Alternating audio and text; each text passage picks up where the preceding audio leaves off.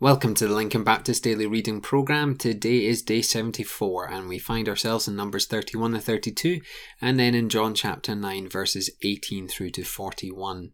Now as we look into the Old Testament, I have to admit I'm not the greatest fan of war narratives in the Bible. I often struggle to see the significance that they play in our own lives and struggle to apply it to my everyday life with Christ. It is therefore in these passages I have to dig a little bit harder and seek the wisdom of God to find what the application is. We shouldn't be scared or indifferent about any part of God's word, for we know it's eternally true and eternally useful and eternally rewarding. So when you approach a passage that you know you're going to find difficult, come before the Lord and seek His strength and His understanding. Now, as I look at chapter 31, I see an issue presented, the issue of half obedience, doing something that the Lord has commanded, but not doing it fully. In this chapter, the content is quite difficult to get our head around, but the lesson is clear.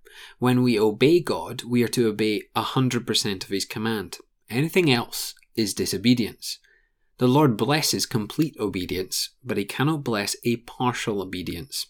Another thing we see in this passage is that the people honoured God by giving to Him a portion of the riches they had required.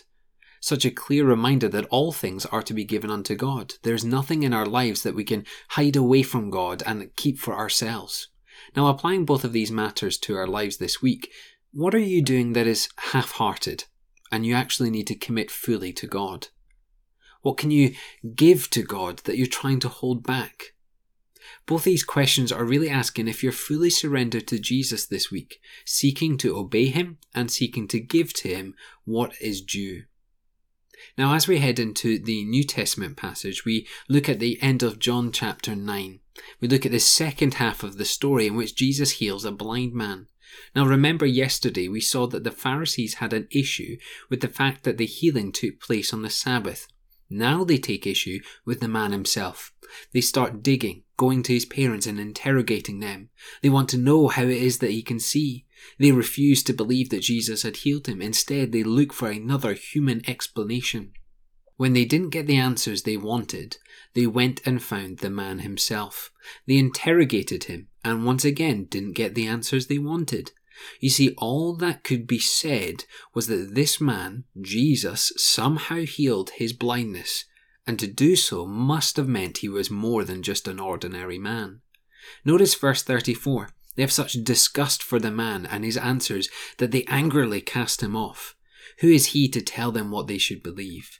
Yet Jesus, in love and compassion, seeks the man out and gives him more than just sight. He provides him with eternal peace through faith in Jesus.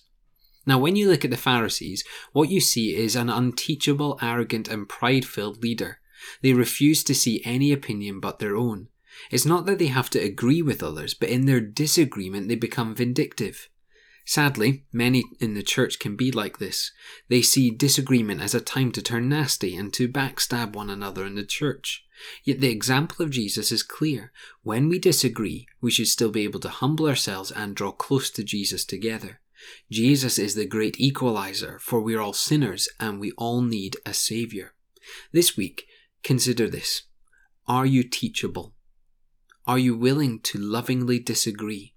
Are you able to show compassion to those who you struggle with? Are you willing to draw close to Jesus even with the people who might openly disregard you? Let's close out our time by praying. Father, we do pray that when we come to the Bible and find those tough parts, the bits that we struggle to connect with, we pray that you open our eyes, open our hearts and help us see some lessons that we can be applying to our lives. Father, let us not be indifferent about any part of your word.